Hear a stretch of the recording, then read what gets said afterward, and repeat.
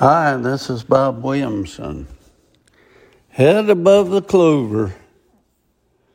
I had a conversation with a man the other day that is not unlike many others whom I have heard from over the last 25 years of writing words for the day, 5 days a week.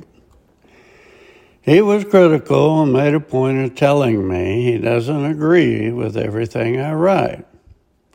I don't know of anyone on this earth whom I agree with 100% of the time.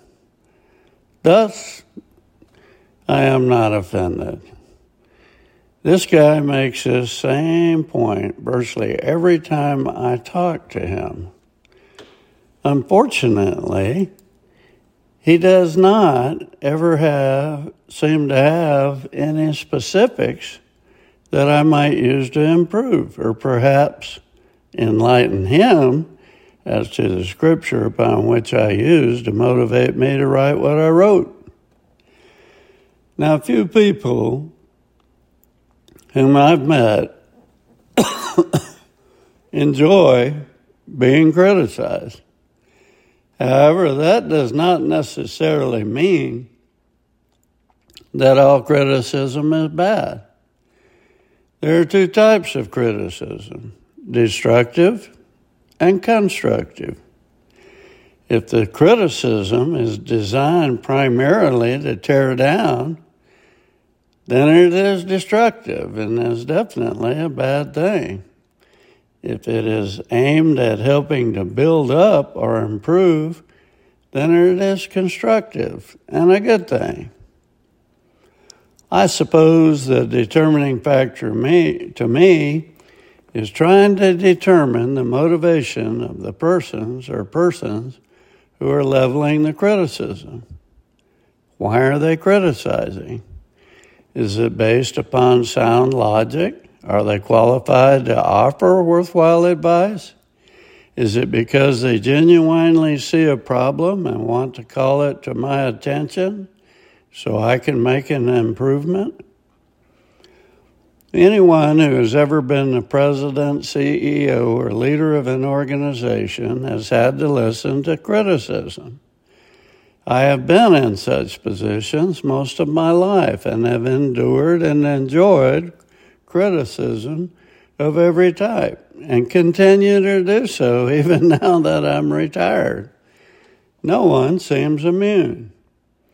If you are a pastor of a church, coach of a team, manager of a company, organizer of a golf tournament, politician, president of the Lions Club, leader of your family at all, it seems that if you stick your head above the clover, someone will be trying to blow it off. I detest unfair criticism as much as the next person, but I always try to be open to constructive criticism. It's a great way to learn. Why?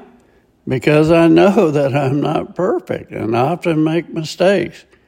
I must be candid, it is very difficult to take criticism when it's aimed at my family or my work. But if it is justified, I want to hear it because more than anything, I want to improve everything with which I'm associated. I cannot reach perfection in this lifetime. However, I think that we should try our best to do our very best at absolutely everything that we do. Emulate Jesus as best as we know how. He was perfect and we are not, but anyone can improve. Bottom line, sometimes we are blind to our inadequacies, personal or professional.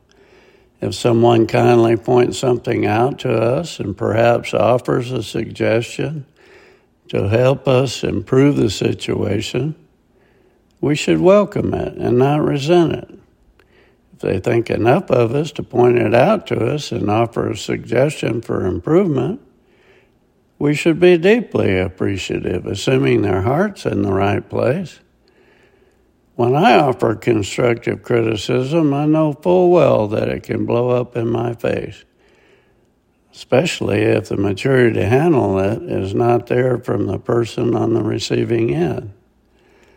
Often I end up wishing I did not offer it and swear it off, particularly when it is unsolicited.